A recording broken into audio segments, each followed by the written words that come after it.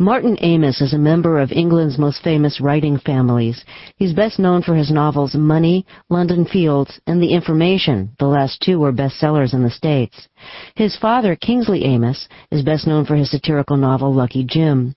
Kingsley wrote social satires and was known for his caustic wit and curmudgeonly personality.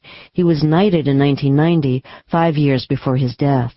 Now Martin Amis has written a memoir about being a writer who is the son of a writer. It's called Experience.